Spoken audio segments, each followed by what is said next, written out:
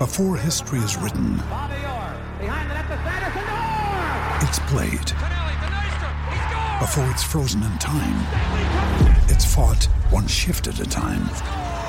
Before it's etched in silver, it's carved in ice. What happens next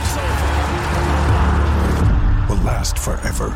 The Stanley Cup Final on ABC and ESPN Plus begins Saturday. Now's the time to save 30% on wedding jewelry, only on BlueNile.com. Make sure your wedding ring is the one with your pick of diamond and lab-grown diamond bands, all hand-finished and graded for excellence. Or surprise her with something blue she'll love for life, like a stunning pair of sapphire earrings. Blue Nile's jewelry experts are available 24/7 to help, from fit questions to style advice. Right now, get up to 30% off at BlueNile.com. BlueNile.com. Evan Lazar here, Patriots Insider and host of the Patriots Beat podcast here on the CLNS Media Network. As always, our content is powered by our exclusive wagering partners, betonline.ag. Use the promo code CLNS50 for 50% off your welcome deposit. BetOnline, your online sportsbook experts. A Patriots Beat podcast here on the CLNS Media Podcast Network and on Patriots Press Pass. I'm Evan Lazar, joined as always by Alex Barth, and today we're going to throw it back to one of my favorite underrated Patriots of the first iteration of the Dynasty 1.0, if you will, and that is Deion Branch. And we're going to explain before we get into the breakdown why we picked Deion Branch, and I think it really is very relevant to the team today. But before we do that, we do want to hit on some news. Not much NFL or Patriots news to discuss here today, Alex. I think everybody is talking about Kevin Durant and what's going on in the NBA this time of year. But there was a little tidbit about college football that I'm going to let you kind of lay out why this could trickle up to the NFL. And obviously that means to the Patriots eventually.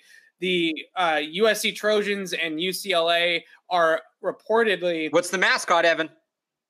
Bruins, right? Yep, UCLA Bruins reportedly moving to the Big Ten, which is a consolidation. There's that big word, consolidation of power from the Big Ten and the Pac and the the SEC, right? The Big Ten and the SEC are basically becoming the only two conferences in college football that matter at all.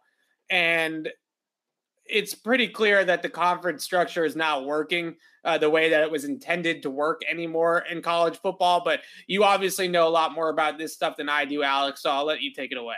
Yeah, well, just to relate it to the Patriots specifically, and it's something we've talked about on the show in the past, you're not necessarily a big fan of Pac-12 players in the draft because of the way that the game is played in that conference. And the Patriots have had their swings and misses. I'm going to give you two lists here, Evan. It's the first one is the players drafted by the Patriots out of the old Pac-10 before the last realignment in, that was 2010 to 2014. And then I'm going to give you, since then, the players drafted by the Patriots out of the Pac-12. Now, the reason I want to make this distinction is the Pac-12, as you have described it, when Colorado came in and Utah came in, it's not necessarily because those teams joined, but it's just a line of demarcation. The way the game was played out there kind of changed. It actually used to be a bit more of a smash mouth conference. So here's the Pac-10 draft picks under Bill Belichick. I'm only going to do top 100. Well, I'll throw in a couple of those, mainly top 100. J.R. Smith, Tully Bantakane was outside the top 100. Matthew Slater was outside the top 100. Patrick Chung, Rob Gronkowski, Shane Vereen. Matt Castle's also in there. That's a pretty good list of players. Yeah. Again, out of 10 guys, Vereen, Gronkowski, Chung, Slater, Redmond, all five of those guys contributed significantly to Super Bowl wins. You could throw Bantakane in there as well. Now from 2014 on, when the Pac-10 became the Pac-12 as we know it now, and I'm going to give you all of them. All of these guys I'll give you all the top 200. All these guys except two are top 200, fifth round or earlier. And this isn't including this year. Cameron Fleming, Jordan Richards, Christian Sam, Jake Bailey, N'Keal Harry, Devin Asiasi, William Sherman. Kind of a drop-off there. Yeah. Outside of Bailey, right? And so to bring this back to the Patriots, right? I think it's going to the game that those schools are playing now And USC's always been a blue blood, but they're about to have a major surge. They hire Lincoln Riley. They've got a ton of NIL money. A lot of high school talent is going to start going to USC. You're going to see a lot of USC players in the draft here over the next couple of years. I think the style in which those teams are going to play, or at least the opponents they're going to face, is going to replicate more what the Patriots look for and have had success evaluating in the draft. So to tie the football news of the day into the Patriots, I actually think this is a good thing because two blue blood programs, I think, now become more realistic draft hubs for the Patriots than maybe they were prior to this move. That's a great way to spin it. I think the biggest thing that I've had against the Pac-12, and I'd also throw the Big 12 in there as well into this. Well, category. The Big 12 is its own nonsense. But I'm just talking about from a football and a schematic point of view, right? I think the biggest thing that you look at with those two conferences is defensively, they have basically turned into quarters-based defenses almost exclusively.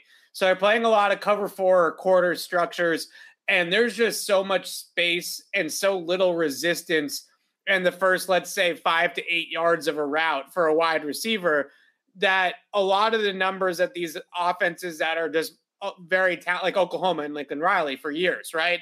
Right. They're putting up video game numbers in these conferences. And I think the biggest thing that you had issues with, and I had, looking back on our evaluations of N'Keal Harry and learning from that draft pick and things of that nature, you saw so little true press man coverage. Let's get in somebody's face and let's see if he can win. And the little sample size that N'Keal Harry did have against press man coverage was very poor as it translated to the NFL with the same thing. So I think the biggest thing that I had against the Pac-12 was, one, the style of defense that they played was basically let's play country spot drop zone. We're going to sit back and cover 4 shells, keep the top on the defense, and let everything go underneath. And it allowed guys like N'Keal Harry to catch screen passes and drag routes and then take those for big plays after the catch. And the other thing that I would say is the speed of the conference, especially out in the Pac-12, to me, really took a hit over the last 3, 4, 5 years, going back to the N'Keal pick. And in that respect, I think that was something that I saw on tapes with, Drake London, for instance, right? Who I wasn't as high on with other people as well, as these big receivers, these 6'3", 6'4" guys that are posterizing people in the Pac-12, but are they actually running away from anybody, right? What's their game speed? Are they actually pulling away from defenses? And when you're not pulling away from Pac-12 DBs, I just have concerns from an evaluation standpoint. Like, if you can't run away from a guy in the Pac-12, then I really don't feel good about you running away from an NFL defensive back. Whereas when you look at the SEC guys, okay, like I can see A.J. Brown pulling away from this guy. What that really translates, right? Or even a guy like Treylon Burks, who I was, we all kind of soured on because of the 40 time and everything. At least he was out there running away from people in the SEC. So I think that's a big part of it with the Pac-12. So I am interested to see from that respect going into the Big Ten, Ohio State, Michigan, some of these really blue blood power programs. Let's see what some of these guys look like now in terms of translation and projecting to the NFL against some of these defenses that have a little bit more overall team speed than what they were going up against in the Pac-12. Well, I think, at all positions too. The thing is, the Pac-12, like you said, it's a very wide open game. Big Ten is not wide open. The Big Ten is as closed as you get in college football. They want to line up across you and beat the crap out of you. Every Big Ten team, pretty much outside of Ohio State. Ohio State plays more like a Big 12 team, like a hybrid of a Big 12 and an SEC team. Every other team, when we were doing running backs, right, during the draft, Evan, how many Big Ten running backs did I say, I love this guy because he runs hard? Because that's what the Big Ten is. You got to put your big boy pants on, put your hard hat on, come to work. Pac-12's never been that, right? Pac-12's flashy. It's West Coast. It's Hollywood. It's LA. That's not going to fly. I know, in Southern California, the nice weather, you're running around, you're having a good time. You're going to go up to Ann Arbor in November. You're going to go out to Camp Randall in November, December. Yeah. You can't play Hollywood football out there. It's just not going to work. So it's going to be really interesting to see how that works out. I think it's going to make it a lot easier to evaluate, not just with the Patriots, for all teams, but I think the Patriots especially because of at least what we assume they do based on historical tendencies, I think it's going to make it a lot easier for, NFL teams to evaluate the talent. Yeah, that's a really good point about the weather. And USC, look, I lived out there. You know that. I always talk about it. You get soft when you live out there, man. They're a dome team. Yeah. They don't play in a dome, but they're a dome team. You're a dome team, and you get soft when you live out there. And let me tell you, your blood and just your ability to handle the cold, just being out there for 2.5 years, it changed me. Like, I was a kid that grew up in Boston, went to Ithaca for 4 years for college. Then I go out to LA for a little over 2 years. And I come back and the winter is like the worst thing ever, right? Like it just really flips a switch in your body. So I didn't even think of that, but man, yeah, when they go up to Michigan and Ann Arbor and it's December and they got to play the Wolverines up there and it's 20 degrees out and these guys have never seen snow. It reminds me of that game the Patriots played in the 18 playoff run against the Chargers in the divisional round. And you had guys out there on the Chargers, like, huddling for warmth on the sideline during pregame. It's a lot like that when you are not used to that level of cold. It's same when the Patriots go down to Miami, right? When you're not used to that level of heat, it's the same thing in the reverse as well.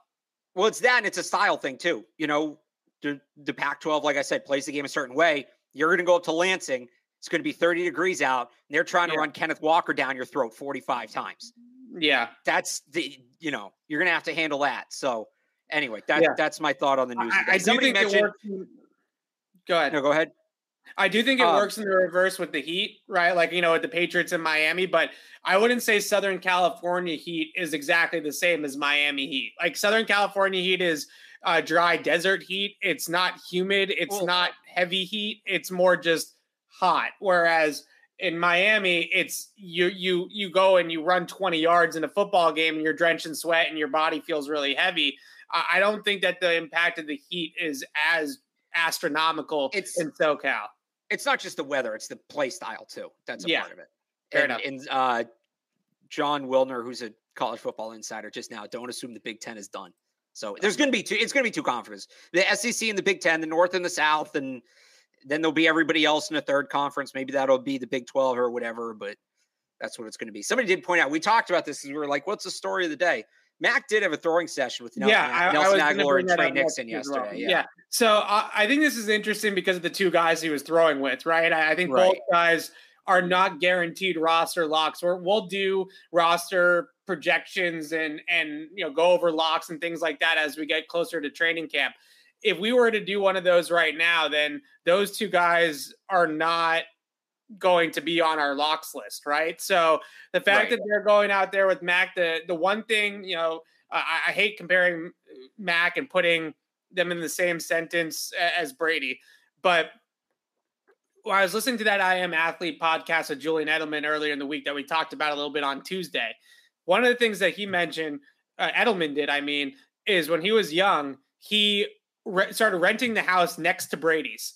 Even before Brady and him became boys, right? Like, they were already living next to him so that anytime Tom Brady needed somebody to throw to, like in his backyard in Brookline, he just needed somebody to throw to, he could text Edelman or call Edelman and Edelman would be there in 5 minutes, right? And this Trey Nixon report, Mac mentioned that he went to the facility last year with Trey Nixon and they got their COVID test and they went into the building together and they sort of did their rookie seasons together. Right. And I wonder if maybe that relationship is really strong to the point where it does kind of turn into a little bit of a bromance if Trey Nixon's able to make the team like it did with Brady and Edelman.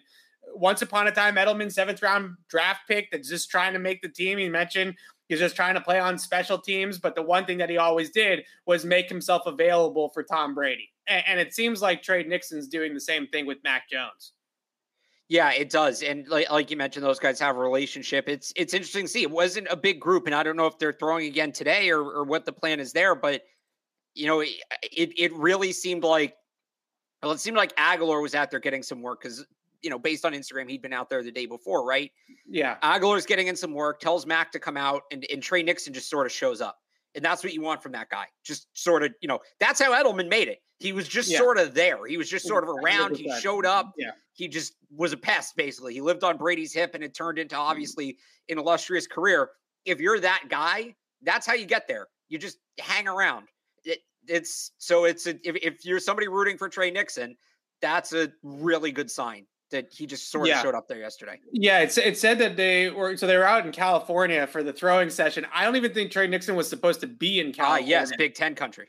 Yeah, and he just all of a sudden up and pops up and is like, "Oh, I'm here." Like, you know what I mean? That's the type of things that exactly what Edelman was talking about in the podcast earlier this week was exactly what Trey Nixon did this week with Mac Jones. You almost wonder if Trey Nixon has talked to Edelman, right? Or picked up some pointers from Edelman along the way about how to make the roster as a 7th round pick, because that was right out of the Julian Edelman playbook, almost verbatim from the stories that Edelman was telling about with Brady. I want to take a second to shout out our partners at BetOnline. Our partners at BetOnline continue to be the #1 source for all your betting needs and sports info. Find all the latest odds, news, and sports developments, including Major League Baseball scores, all the latest fighting news, and even next season's early NFL futures. You want to place a bet on Mac Jones winning MVP?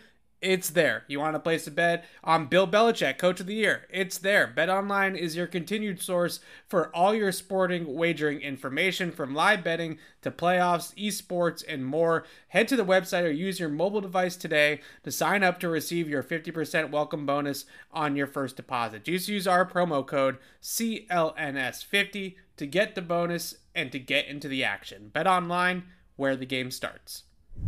What do you make about Nelson Agholor not only being there this time, but the last time that we heard about these throwing sessions that were over social media, it was at his high school down in Florida that they were working out at, Nelson Agholor's high school, I mean. So clearly Nelson Agholor is trying to take on a little bit more of a leadership role, or just be a little bit more involved in the offseason or something along those lines. Again, I wouldn't have him as a roster lock if we did this exercise today either. And you look at Tyquan Thornton right behind him, right in that speed outside receiver role. What do you make of Agholor being there? And do you think that he's at least winning over the teammates to the point where it would be a surprise internally if he were to be let go? Yeah, I mean, you have to be encouraged by it, right? That he's showing this leadership. And it's not surprising based on talking to him last year. He seems like the kind of guy that wants to be hands-on, all that. Yeah. I think, correct me if I'm wrong, I think he said he wanted to get into coaching. Or was something he'd be interested in after his career ends. So it makes sense to see him taking that leading role. And, for him, if he feels like his roster spot's in jeopardy, that's a good way to kind of protect yourself, is become the leader of that group, become the voice of that group. So you like to see him putting it together like that.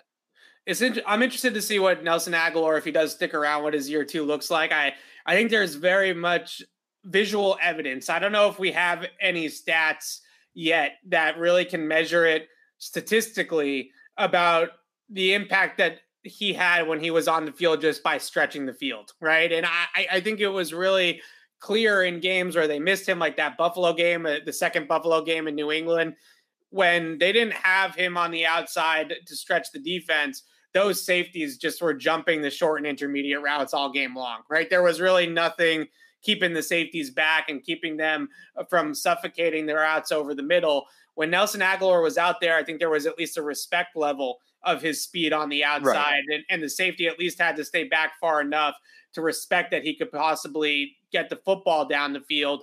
So I don't think the box score necessarily does him complete justice. With that being said, great players still produce in the box score, right? Like you don't become a Hall of Fame player because you stretch the field on tape. Like you still got to put up stats at some point in time. So we'll see if you can put up more stats this year, but I don't want to totally discount the fact that Agholor had a impact on the way the offense was defended last year. That, let's say maybe in 2020 with Damiere Byrd in that role, I don't think it was quite as egregious. Byrd actually had better stats, right, than Agholor did technically in that role, or at least comparable stats. Comparable, yeah. But I don't think when you watch them on tape that defenses played them the same way that they did last year with Agholor out there. Right, that's the tough part about being a wide receiver. You're only going to put up as many numbers as the quarterback allows you to. And I don't mean that as a knock on Mac Jones. It's a reality of the position. There's guys who have also statistically overperformed their talent level because the quarterbacks like throwing them the football. So it's that to me is what the case was of Agholor's production last year. Yeah, absolutely. All right, so let's get into the Throwback Thursday segment here. I'm going to pull up the clips that we pulled, and before we get into the clips, we decided to do Deion Branch today, who I think in 2003, 2004, especially that 2004 playoff run with the back-to-back huge games against Pittsburgh and then the Super Bowl MVP against the Eagles. Just a tremendous run. I went back and looked at some of the stats that he had, over 100 receiving yards in back-to-back games. He had 3 touchdowns against Pittsburgh, I think, in the title game.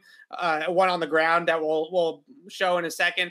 But I think the biggest reason why we wanted to break down Deion is his explosiveness, his ability to work out of the slot and stretch the field vertically from out of the slot, and his ability to really just create explosive plays and big plays in general. That's sort of the type of receiver that I think has been a unicorn for the Patriots since Deion. Like, I think that's the guy that they've sort of been chasing. I guess you could consider Edelman in some respects having some of those traits as well, but kind of a different type of player.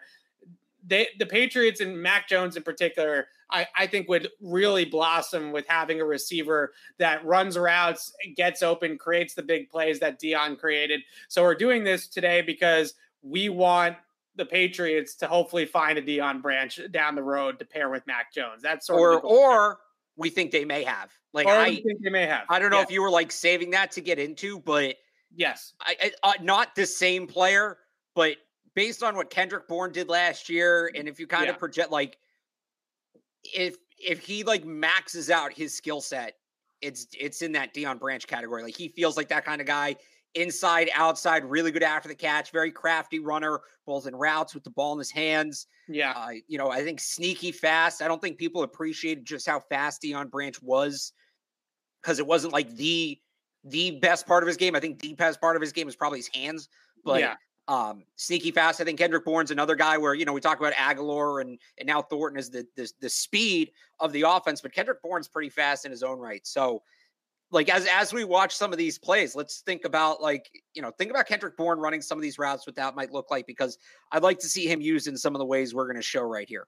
Yeah, I think Kendrick Bourne's play speed is actually maybe a tick faster at times than Nelson Aguilar. I don't know if he's faster in a straight line, but when he has the football in his hands, he has a gear that was just different from everybody else on the team. And it was Josh McDaniels said it. I don't know if Coach Belichick said it, but McDaniels definitely said it at one point in time that when you give the football to Kendrick Bourne, it ignites us. Like, it's a spark, right?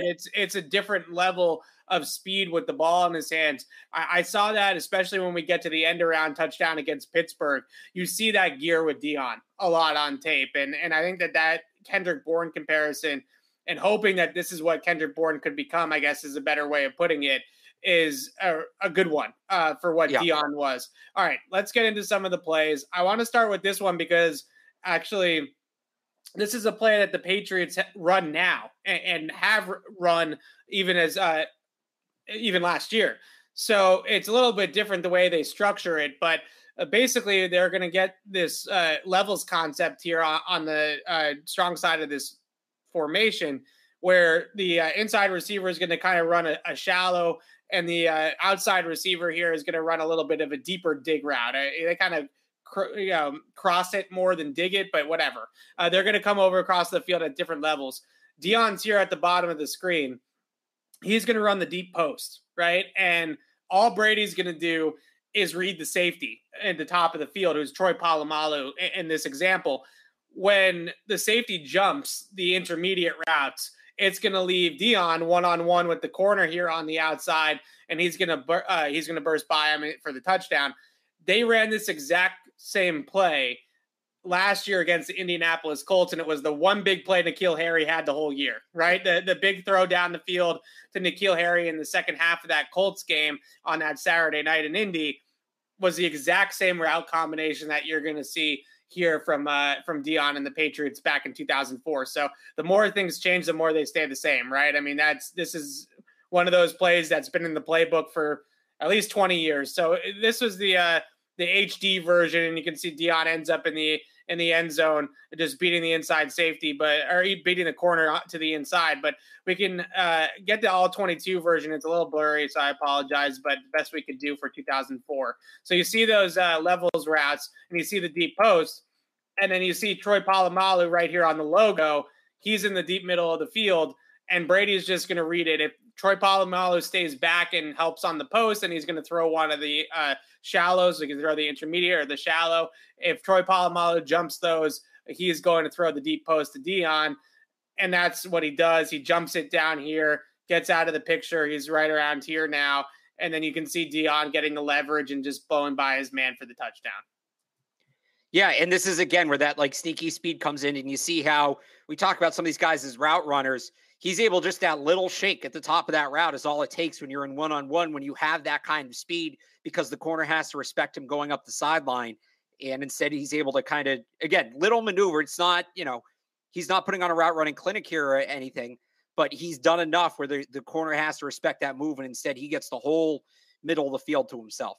Yeah, this is lagging a little bit, so I apologize. But yeah, it's just crazy to look at, like, the exact same play call work 20 years apart, right? Like it's something that we were talking about, I think, on Tuesday, about how everybody's trying to reinvent the wheel and all this kind of stuff and change football and run these different offenses. I think when we were talking about Staley and the nerds and all that kind of stuff, that's when we got into that a little bit. And yet the Patriots just run the same exact route combination 20 years apart and get big plays out of both of them. So the other nice thing about this play here, and it's not like a film thing, you can just let it run if you want. Brady actually overthrows this ball a little bit. He kind of has to. The coverage still isn't bad for the play, but Branch doesn't panic at all. You see him just kind of recover the body control, all of that. You see a lot of guys panic in that situation. They overstretch or they understretch. Like, if you play it from here, watch Branch as he hauls the ball in. He's not exactly balanced, but his ability to recognize where the ball is, readjust himself, make the catch, and then stay on his feet to get in the end zone. That's a veteran level kind of maneuver from a guy who, what is this, his third year in the league here? Yes. Because this is leading into the Philly game. So in his third year in the league, makes a great play to not only get open, but secure the catch and stay on his feet to score the touchdown. Yeah, it's a great point. And you see the leverage, right? The corner has outside leverage because he's got post safety help, right? So he's funneling him into. Or he thinks he does. Yeah, thinks he does. Right. And then when the post safety help isn't there, he's got the leverage advantage. So yeah, it's not that, look, we're nitpicking at this point, but you would like to see the throw maybe a little bit further out to Dion, leading Dion the other into the post, right? Instead of making him kind of curve straight. Brady's got 100. Brady's got 104 fever here. Leave him alone. Yeah, no, I mean, it's the throw got there. It was on the money, and it got a touchdown. So that's all that matters. All right, on to the next one. Now we're gonna get into Super Bowl play here.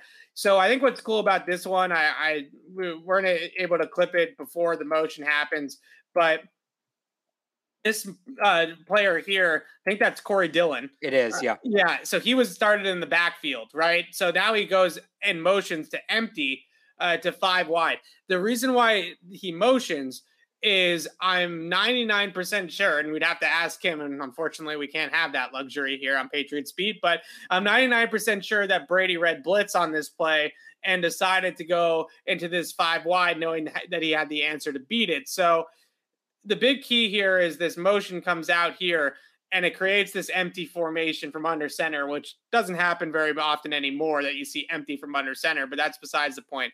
They're going to just run a smash concept, though, to the boundary here. They just have Dion in the slot right here. He's going to run a corner route, and then Corey Dillon's just going to run a little hitch, right? So it's hitch corner. That's called the smash concept. The Eagles are going to run cover 0. So I think it's actually better. We can let this roll kind of just show the play of what ends up happening. You see Brady making adjustments at the line because he knows what's coming, right? And he gets the ball out in plenty of time here and hits Dion on the corner route. When you watch it from the overhead angle, you're going to see the middle safety kind of... Real quick, bring back refs in white pants. They look hilarious. Okay. Well, we're waiting for this to play through. Yeah. So here's the overhead angle, and you're going to see the deep safety right here. I think is maybe Brian Dawkins or something like that, right?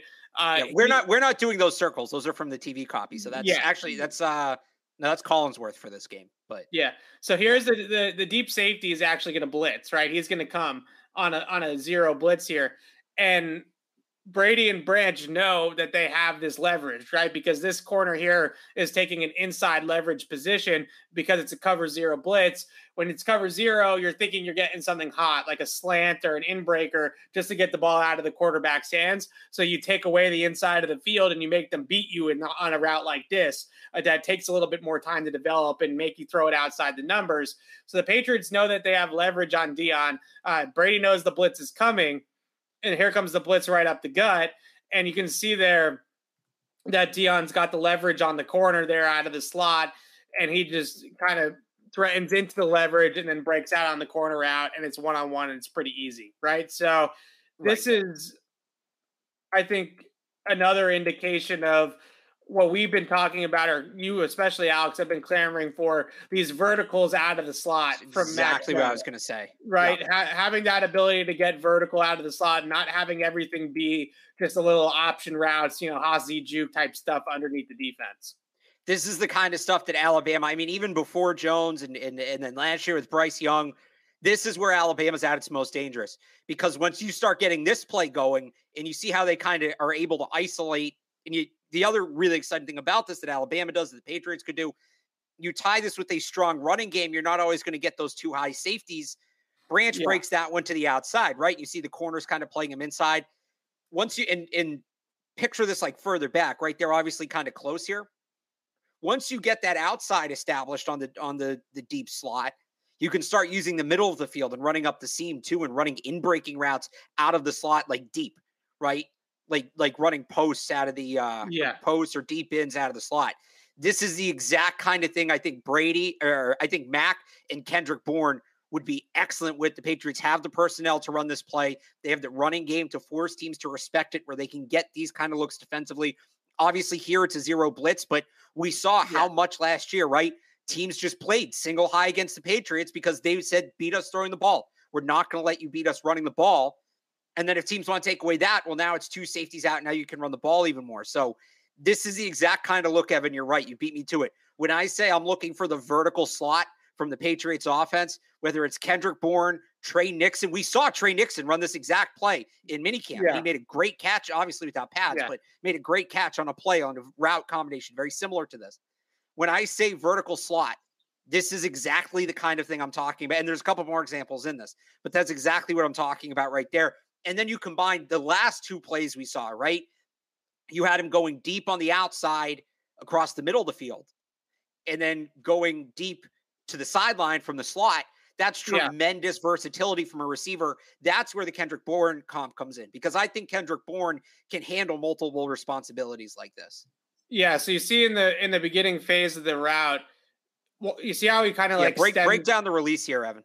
Yeah, so you see how he kind of stems it right at the corner, right? Like, so instead of just running in a straight line off the line and then breaking on the corner route, he actually sort of angles it inside a little bit towards the corner. And what he's doing there is he's threatening the leverage, right? He knows that he's got inside leverage on the corner. So he's making the corner maintain his inside leverage. Like, you got to respect the fact that I might break this inside. That's how I'm going to start stemming it. And then you see the little quick kind of, not even a move. It's almost just like a cut here at the top of the route, where he's able to just kind of transition his hips and break outside without slowing down. Right. And that's a really difficult skill to do, is to make this transition without even really losing momentum, working his way up the field. But 21 there, he's got to stay on his inside post, right? He's got to stay on that leverage, because Deion threatens it early in the route, and then he just kind of breaks away from him at that point, and then it splouses. So a really nice play there, a great recognition, obviously, by the GOAT, which is no surprise, to recognize that they're in a blitz package and to go out and attack the leverage, right? And those are the types of matchups that you want to see Mac go after too. Okay, it's blitz, it's single high, it's man-to-man of some sort. And I know that I have one-on-one in this particular matchup with favorable leverage. Like, just go there with the football, right? You don't hesitate. There's no reason to really read the field at that point. You know where you're going from the pre-snap alignment and sort of the pre-snap cadence of the play. Just go for it, right? Just try to hunt the big play. That's all around. We just would love to see that in general from the Patriots. All right, So this one's just a ridiculous catch by Deion over the middle. And these are the types of throws that I think as Mac's arm strength hopefully improves, calling on you, Mr. Tom House, right? Like these are the types of throws that you want to hopefully see Mac be able to thread someday like Brady does here, where you have the two deep structure, they're in the cover two, and the middle of the field's open. And so this is an access the middle of the field type of throw. Granted, the corner tries to undercut it and nearly picks it, but Deion just makes a great catch and is able to snatch it away from him. Yeah, just picking on poor Matt Ware in this game. He was a rookie. The reason I think that's 21, right? Or is that 24? That might be Lito Shepherd. No, Lito Shepherd's 26. It's Sheldon Brown. Yeah. The reason I put this play in when I was cutting these is honestly, the throw is obviously wild. There's, under Bill Belichick, the Patriots have been really hit and miss with wide receivers. And it's been a lot of the guys who've hit have all kind of been different guys. And there's been guys who we think are similar to the guys who are hits, who are then misses, and on and on. So a question I get asked a lot is what traits do Patriots wide receivers need? And this is one that I think goes way under the radar. And if you want to, draw a line between guys who panned out and guys who didn't, there may be no clearer split in the guys who panned out and the guys who didn't, than guys who are strong hands catchers. And what that means is, can you catch the ball away from your body? Can you go out here and snag it? Can you go up here and snag it? Can you catch the ball without being able to cradle it and hold it against your chest or against your arm or against your shoulder? This is a tremendous, tremendous, tremendous hands catch right here. And that's the kind of thing. And maybe it was a Brady thing, so this might be old information. Mac's a different quarterback. The thing is with Brady, if you're a hands catcher, it maximizes where he can throw the football, kind of lets him play with his accuracy a little bit. But the Patriots have always done very well. Julian Edelman obviously was a great hands catcher. Deion Branch we're watching here. I mean, look at that. Doesn't use his body at all. Just strong hands snag that football. Rob Gronkowski was an excellent, excellent hands catcher. And I mean, those guys are all stars, but you go further down, a guy like Brandon Lloyd. Brandon Lloyd's one of the best hands catchers I've ever seen.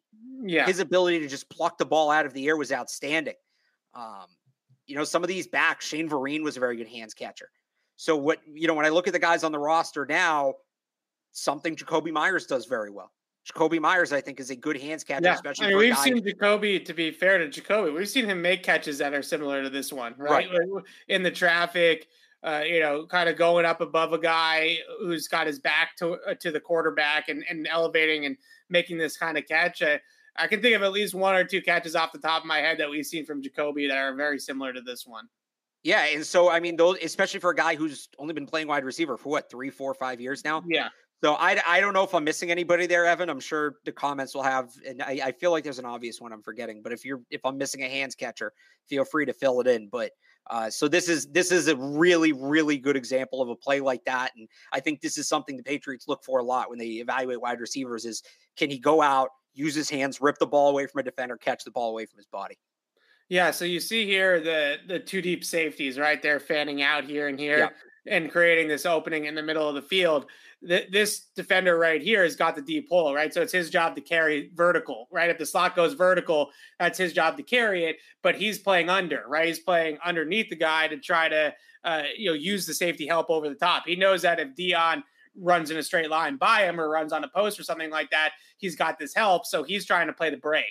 And the one thing that Deion does really well here is he kind of fakes that outside, right? He puts his weight on that outside foot and kind of gives that little fake at the top of the route.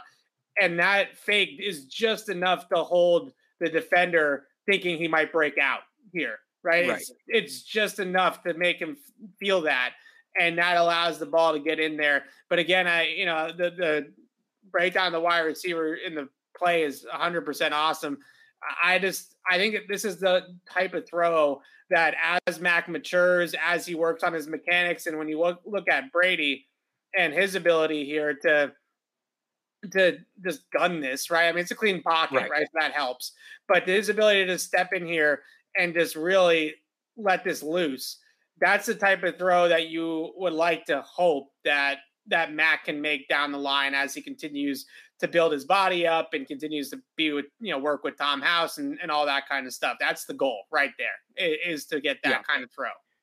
I mean, yeah, it's an elite level throw. This is what separates quarterbacks. But yeah, but again, too, Branch on his end, you got to put a lot of trust in the receiver too to make this throw, because even if you're putting that right in there, this is a perfect angle. Look how close 24 gets. Yeah. Who did I say that was? Sheldon Brown. Look how close Sheldon Brown gets to picking that ball off. Because there's a million things that can go wrong there. Even if it gets through Sheldon Brown, that ball's coming in, 60, 70 miles an hour? I don't know how fast quarterbacks throw footballs. You're about right. Know that. But, that could easily pop up off Branch's hands. Suddenly it becomes a tip drill, something like that. It could go through his hands, etc. Right? But no, Brady trusts him that he's going to go up and secure that ball, or at the very least be able to knock it straight down and not let something weird happen. Yeah, absolutely. All right, last one here on Dion. We could have probably shown like 100, right? But we picked the 5 or 6 best ones. Wait, we're not going to do the Colts one? That was a great one. Oh, I can pull it up really quick too. Okay. Yeah, because that's another one where it's like, please bring that play back. It's the design. Yeah, it's very similar to the one that we showed against the Eagles. So I think that's why I didn't. Okay. Same combination, but we can definitely do it as well. So, anyways, this play here, the end around. Obviously, it's an end around. This has been in the NFL for 7,500 years or whatever the heck it is, right? But the point is just watching how smooth he is with the football in his hands. I got some serious Kendrick Bourne vibes when I watched this play, right? Like last year on the end arounds, and the move that he puts on the safety, is that the Tyreek Hill peace sign before Tyreek Hill too, by the way? He waves. He does this. So close enough. But the move he puts on the safety, the speed, like the overall play speed that he has here, this looked a lot like some of the end arounds or some of the sweeps and stuff like that they ran last year with Kendrick Bourne. And you talk about the move on the safety. It looks so effortless. It's not a massive juke. It's not, it's just a slight little misdirection. And sometimes that's enough. And you're right. And they ran the ball with Kendrick Bourne a good amount last year. I think he had the most carries on the team of any non-running back. I think he was up there in the league for carries among non-running backs. But this is, again, when we started this by kind of saying you're going to get some Kendrick Bourne vibes from this. This is that kind of play. This is I'm watching this and thinking, can they set this up again with Kendrick Bourne and just get him the ball in the open field? That's what Deion Branch was. They never had him, I don't think, return punts or kicks, which I guess they had Bethel Johnson, but I would put in for us to do next week, but I don't think there's enough tape. But he's just one of those guys where, like, just if you got him the ball in space, he was going to make something happen. Or even not, if you could just get him in space, you go back to that last play we looked at, right, where he had the corner one-on-one with all that open room and he was able to space it out. Just get him in space and he's going to go, and then it's bye-bye. He's waving because look at the situation there in the top corner. Just put it away. And the only 2 games we've done here, this is a significant amount of plays, right? The only 2 games we've done here, the AFC Championship game and the Super Bowl. And that's another big thing about Deion Branch. He played his best games in the biggest games. He always showed. If it was a big game, Deion 100%. Branch showed up. Deion Branch was a part of it. And you're seeing that right here. Yeah, 100%. But the cool part about this one, to me, he's leaving. You know who he's leaving the dust in? It's Troy Polamalu. That's 43. I think, is Polamalu in the middle of the field? I don't know. No. That's Polamalu. I see. Isn't that him? It looks like his hair at the 30 right now. Yeah, you started it, but. It might be. The foot in the ground and the cut that he makes to just run by the safety. You see him setting it up, right? He's like running right at the safety, right. And then when he puts that foot in the ground and he makes that cut, that's a really nasty cut. And like the acceleration here too is filthy. Like it's just shot out of a cannon. He's gone. Game's over. Pack up the buses. Or not for Pittsburgh because they tried to pack up the buses. Cancel? No, it's not pack up the. It's what is it? It's cancel all those reservations. Yeah, cancel the reservations. Your pat bags are useless, right? Like what else can we say? But yeah, Deion, special player. Even though it was a short period of time, when he was on his game 03, 04, I mean he was a real problem for defenses. Yeah. And I think the number one thing is here, and like this is not a knock on Deion. He's not a Hall of Famer, right? Like we're not talking about Randy Moss. We're not talking about Gronk.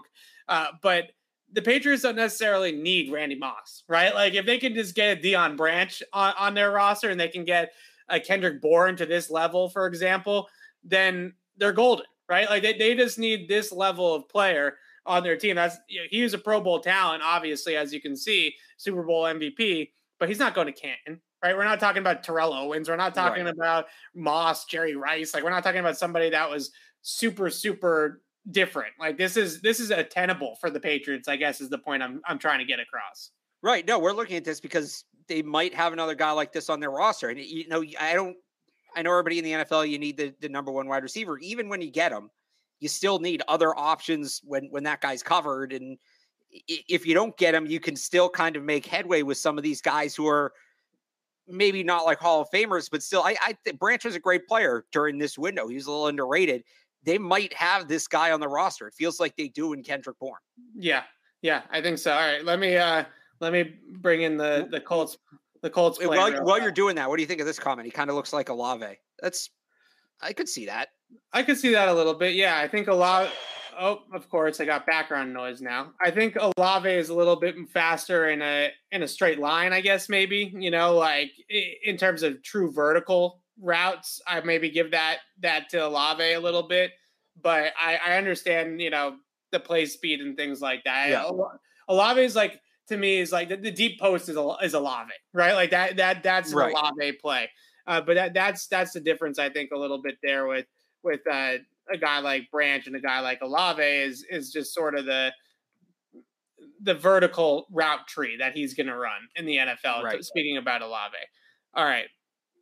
I think we got the Colts play in here now. Nice. So this play is a lot like also it's just awesome to see Tony Dungy upset because that just makes me happy. Right. So this play is a lot like the one that we broke down against the Eagles where they're going to run that hitch corner concept, right? The smash concept. And again, he just has leverage on the safety. Love the celebration, by the way. This is a great celebration, an all-time celebration. And I love how upset Tony Dungy is. That also makes me happy. Although you think Bill got scored on, yeah. All right, so here's the route combination. And you see again, the hitch on the outside and the corner route. The defense really gives this one to them, though, because the safety is so far back and they're in this like cover 2 zone. And there's nobody even on Dion, really, right? So he gives that little fake to the inside on the safety, and the safety just got too much ground to cover. This is a walk in the park for Dion and Tom Brady. Like this is too easy. But yeah, go ahead. Being in the red zone too, right? They struggled at times in the red zone last year once teams took, Hunter Henry was the answer early and teams started taking him away. Like this kind of this is the way to succeed in the red zone. Basically, since Gronk left, it feels like they're trying to find a way to throw the ball in the red zone without having like a 6'6" beast of a tight end. Right. This is it right here. And when you have a guy as dynamic as a Dion Branch or a Kendrick Bourne in the slot, it can open up some opportunities. Boy, does it feel like that field is 200 yards wide, the way they set this play up. Yeah. So another great thing here, and you just watch these plays, and as much as we're breaking down Dion, it's just like watching Brady is just ridiculous, right? Well, then add that Lions one I sent you too. So the crazy thing about this one with Brady, and we talked about this the other day with Mac. Watch initially when he loads up to throw. Look at where Brady's eyes are, right? So Brady, his eyes are into the middle of the field, right? Like he doesn't look at Dion until he's ready to throw. Like right now is when he's starting to load, and his eyes are pointed in this direction. So if we had the overhead angle of this, I absolutely guarantee you that the safety is following Tom Brady's eyes, right? So the safety is creeping into the middle of the field, thinking that Brady's going there with the football because that's where he's loaded up to go. And then he almost like arms it in a way out here to Dion. The safety was completely fooled by Tom Brady on this play, right? And we talked about with Mac, maybe a next step of the detail of his game is this eye manipulation game that Brady plays here with the Colts secondary and being able to move defenders or hold defenders in certain spots. If Brady just stares down Dion Branch here, then maybe that safety that's playing the half field gets over there, right? Or tries to defend this a little bit tighter. Brady holds him in the middle of the field, and it makes this just a walk in the park. It makes it easy. So that's one of those great examples, I think, of eye manipulation or like the little things he does in the pocket to hold the defense and then to come back here to the concept to Dion. that was 110% where the safety was. I was trying to figure out why the safety was so far away from Deion Branch, and the reason is because Tom Brady holds him there. And that's Mike Doss. Mike Doss was I don't know if he was a Pro Bowler. He was a good player. He was a decent player. Yeah. 100 tackle guy that year. Looking at it right now, at 100 tackles, 1 pick, 4 pass breakups that season as a rookie. See if the cell. Oh, we gotta see the other angle. It's on the Super Bowl DVD. The celebration where he just falls back. They have it in slow motion. It's awesome. We gotta look at the Sully. There you go. There we go. He always was good for a Sully, Deion. Oh, Branch. He had great celebrations. Deion Branch character, great celebrations. Do you have the Lions one or no? Sorry, Tony. Here? Sorry, Tony. Sorry, the Lions one. Let me look. I sent you a Lions play. Yeah, that was one more. Yeah, because I wanted to try to get Pittsburgh one. Eagles game. No Lions. No, I wanted to try to get one in from the. Oh yeah, it looks like I didn't send it. I wanted to try to get. You might be able to pull it up on your end if you want to pull it up. I'll give it a shot. I wanted to get one in from the second era, and I remember it had a good all 22. Oh, and he came back. Yeah, the second stint. Yeah, here it is. Okay, hang on a second.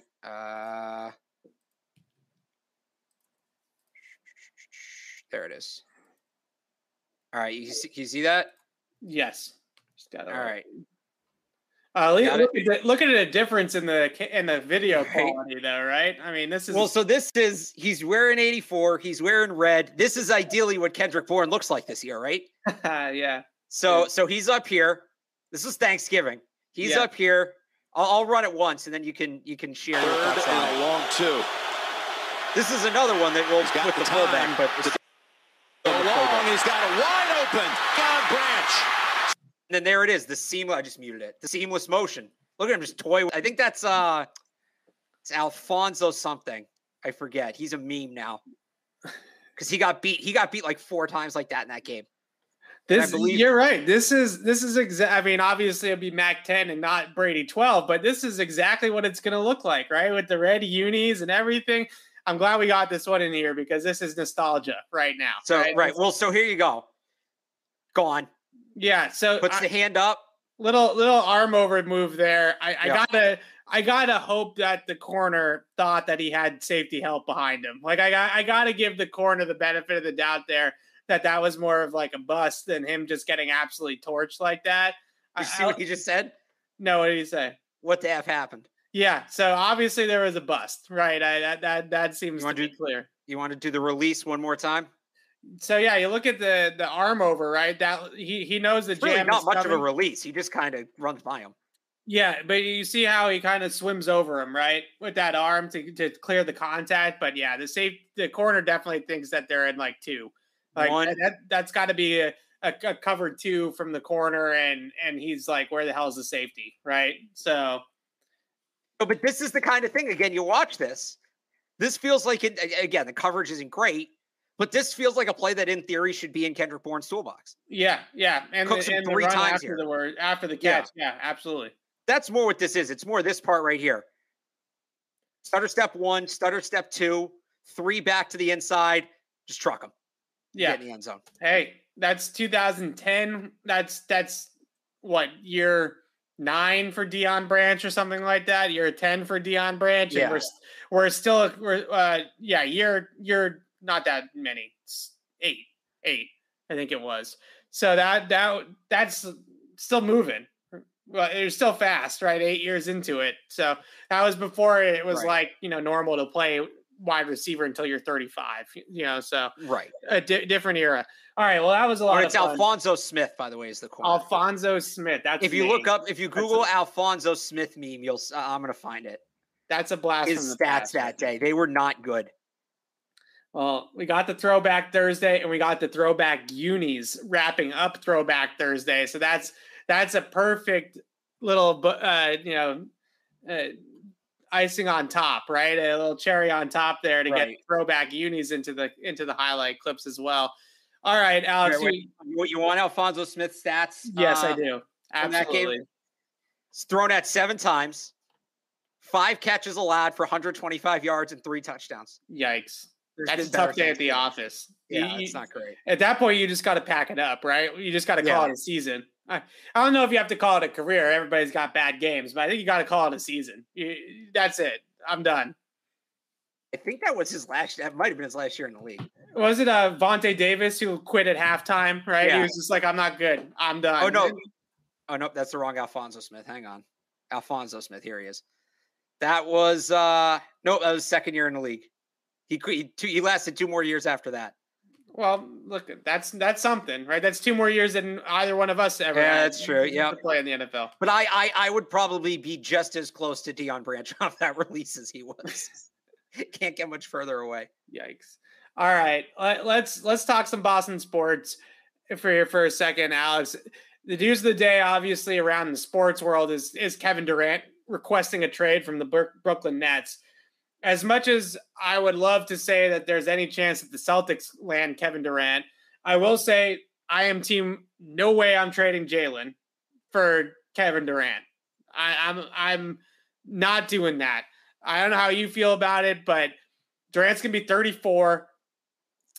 Not just the fact that he's 34, because again, I just went on this little rant about how that's a different day and age, right? And now you guys play until they're in the mid-30s and are still playing at their prime level.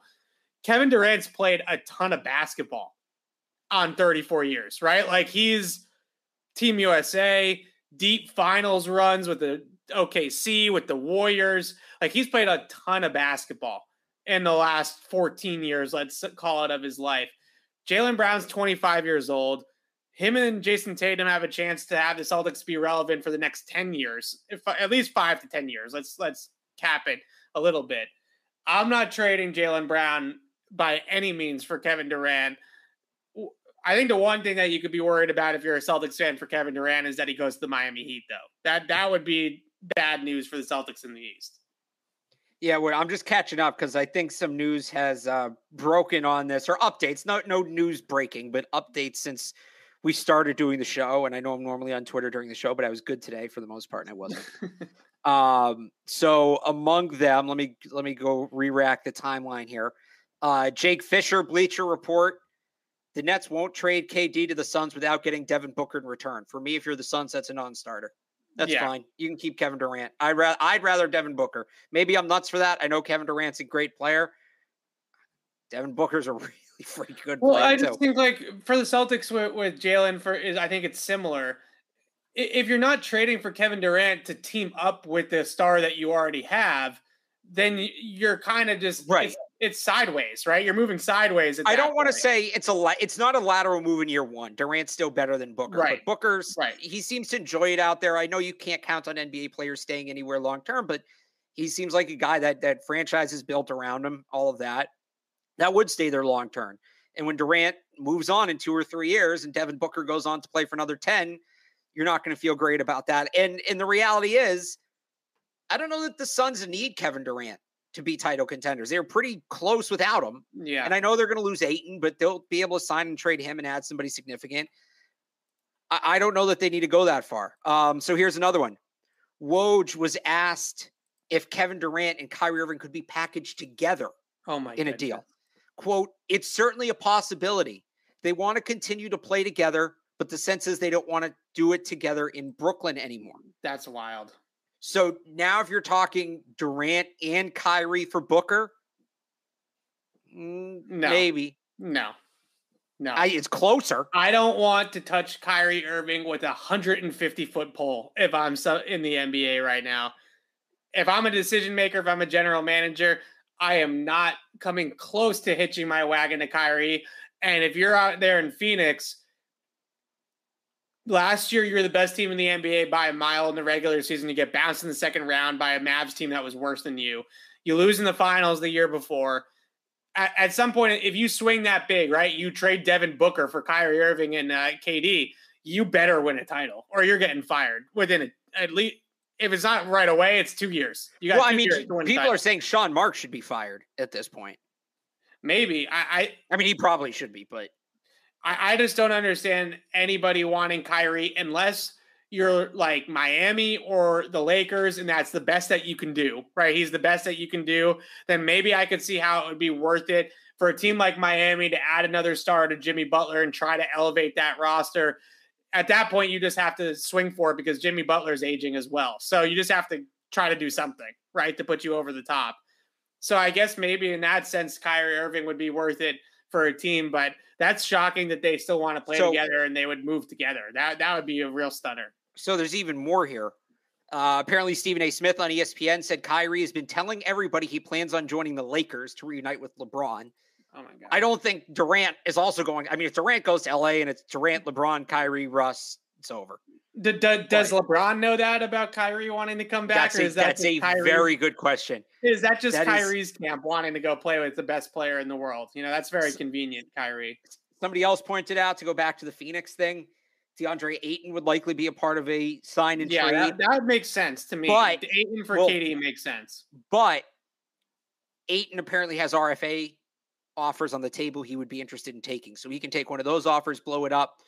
Michael Bridges could also be involved, but that is out there. And then I buried the lead here. I don't want to say buried the lead. I saved the best for last. It's a dramatic reveal. Where'd it go? So I don't know exactly who this is. Legion Hoops Ross. I know Legion Hoops is a thing. Yes, Legion Hoops is an aggregator. They take other people's reports and aggregate them out most of the time. So the guy who runs Legion Hoops on Twitter, not verified, 70,000 followers though, versus just 100 people he's following. So take it for what you will.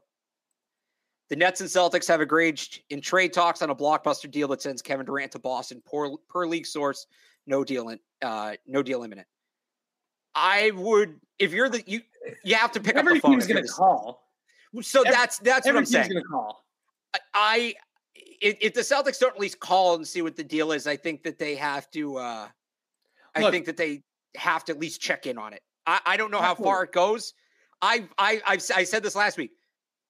If Durant forces his way to Boston, I'm all in. Welcome him with open arms. Of course. I'm not getting into a bidding war with other teams to trade for Kevin Durant. You're going to end up giving up too much. Like if Durant says, I want to go to Boston, full stop, you can't trade me anywhere else, that tanks his value, and maybe you can set up a trio of Tatum, Jaylen Brown, and Kevin Durant. If you can do that, hell yeah.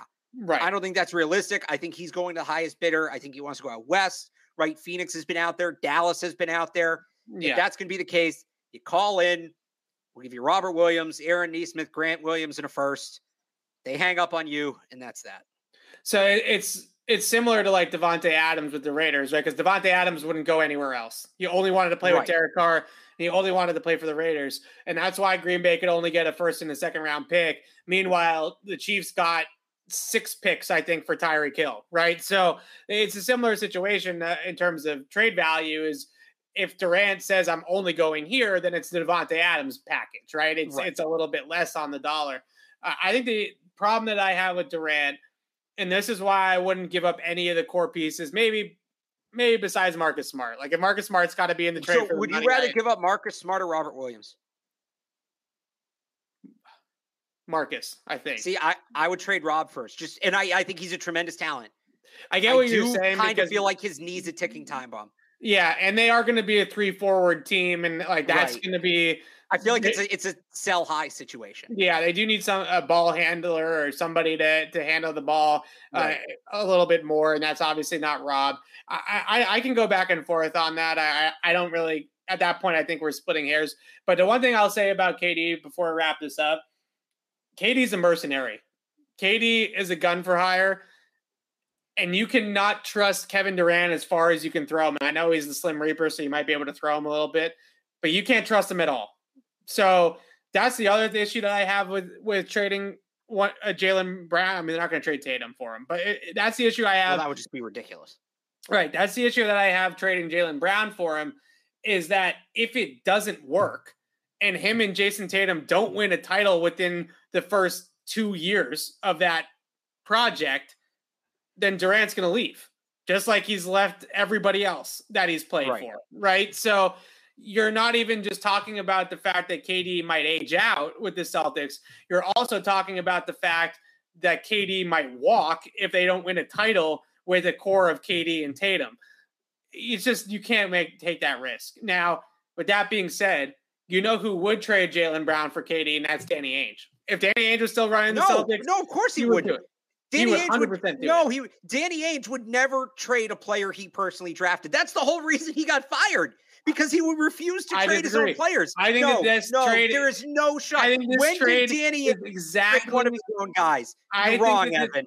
I think this is exactly the same trade in theory as trading for Kevin Garnett. You are chasing the bigger fish. This is the kind of trade traded for Kyrie Irving, chasing the bigger fish. Like, this is exactly the same deal. He didn't trade anybody he drafted. He didn't. He's tied to. He traded Al Jefferson. He drafted him and Gerald Green 15 years ago, and he hasn't done it since. This is the kind of trade that all the Danny H. honks like to pretend that he makes all the time, when in reality he gave a lowball offer, got hung up on, and that was it. This not making this trade is why Danny Ainge got let go, retired, whatever you want to call it. Because he wouldn't make that trade. I think that maybe who in the past, like, who's he making that trade? I don't know if that guy was as good as Kevin Durant. Like, that's the thing is, like, KG was 31 when Danny Ainge traded for him. Kevin Durant's 33. So Jalen Brunson to the Knicks, by the way. The ages are not that far off, right? Like, it's not that. It's 2 years, but a different style of players.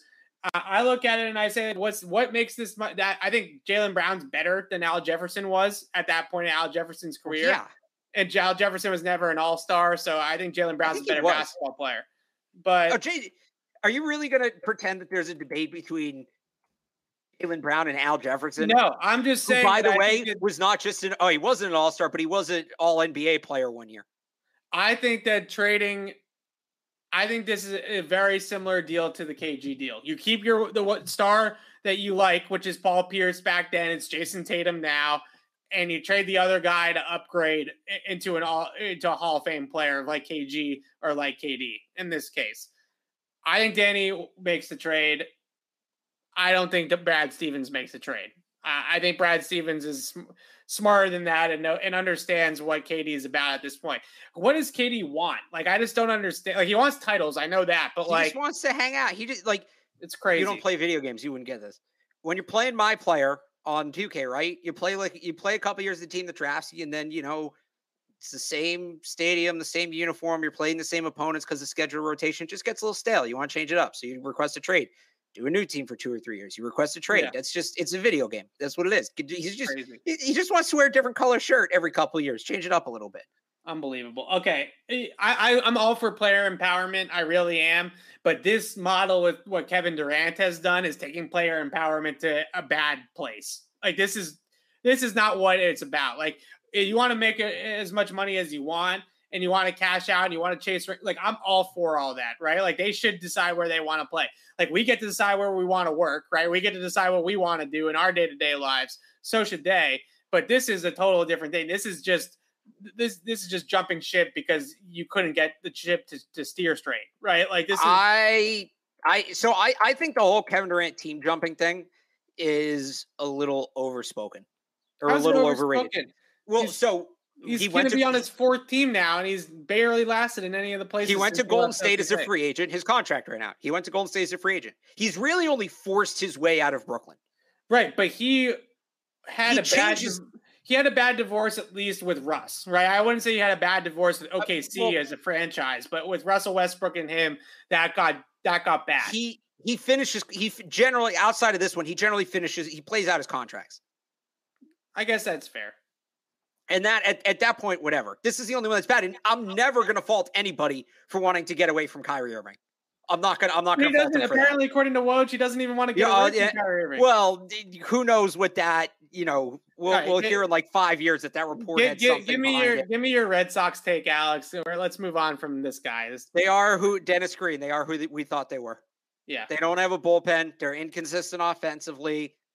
They're a good team. They're not a great team. And they're going to keep losing to great teams. Are you glad you didn't say it? You wanted to say it when they were beating these teams that were like 10, 15 games under 500. I said it to you last night, and I'll stand by it. I agree with your general take that they are who we thought they were. They're not a great team yet. They're a good team. I agree with that 110%. They win 2 out of 3 in Toronto if they have Tanner Houck, and that changes the narrative a little bit. I'm not saying it turns them into this powerhouse like they were in 2018 or something like that.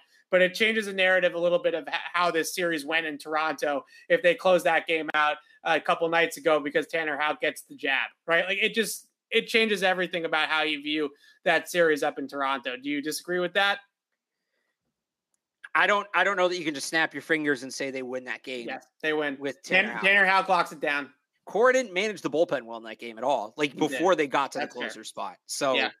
Especially with how Strahm pitched last night, I that was a huge second guess that everybody was having. Why didn't Strahm close out the game the night before? Because I think, all right, there's a really deep reference here. If anybody's ever watched King of the Hill, there's an episode where Bobby, the son, who's like, out of shape nerd, joins his dad. Always wants him to join a team because his dad's like a high school football hero. It's Texas. He always wants son to join a team. His son joins the track team, and his son keeps getting put into all these events, even though he's losing them. And the dad can't figure out why. And what ends up happening is when the players or when the track athletes are screwing around or whatever, the coach puts Bobby into their event because it makes the rest of the team get mad at them. Why did you, we lost now because Bobby was out there because you were screwing around. It's called the stick. I think Alex Cora was maybe making Tyler Danish the stick to send a message. I'm kidding, but it's a better explanation than anything else I've heard. If Alex Cora needs to send a message to management, Chaim Bloom, and say, these are the bums that you gave me at the back end of the bullpen to pitch the 9th inning and a division game that we need to win, do something about it. I actually don't hate that because maybe they actually get the reliever that they needed at the back end of the bullpen to finish a game out like that. I'm okay with that. I wouldn't hold that past Alex Cora. That's some Bill Belichick shit, right? Like, you're not going to let me do what I want, or you're not going to give me the groceries. It's the Tom Brady protest ball of bullpen management. Right. Remember the protest balls? Yeah, exactly. Like, you're going to put these freaking bums out here. This is the wide receivers you're going to give me. I'm going to throw a ball, right to this. I'm going to punt it to the safety here. And then I'm going to walk back to the sideline and I'm going to take my helmet off right in front of you. And I'm going to look at you and say, right, go freaking make a trade. Right. Like that's if that's what Alex Cora was doing, fantastic. I love it. That's exactly what should be happening. If he just mismanaged the bullpen, then it's not like fire Alex Cora, but obviously it's not a great look, but it's also not a great look for Tanner Houck. So it all goes around. All right. That does it for us here today. I love how we always get into the Boston Sports Minute and then it turns into like an hour and 15-minute podcast. So thanks for bearing with us today and hanging out on this Thursday in the middle of June before July 4th weekend when I know we're all trying to get out and get and celebrate the 4th. Alex and I will be back on Thursday. We're going to take Tuesday off because of the holiday, but we'll be back on Thursday. We'll do a Q&A on Thursday next week and talk some Patriots. And then we'll get into some training camp stuff. We're almost there. We're within a month of training camp. And after the 4th, we're only a couple weeks away. So July 27th is the first day of camp. Players report on July 26th. First practice is July 27th. So we'll do some training camp preview stuff once we get into the middle of July. So you can look forward to that as well. But until next time, signing off for Alex Barth, I'm Evan Lazar. Thanks for watching, everybody.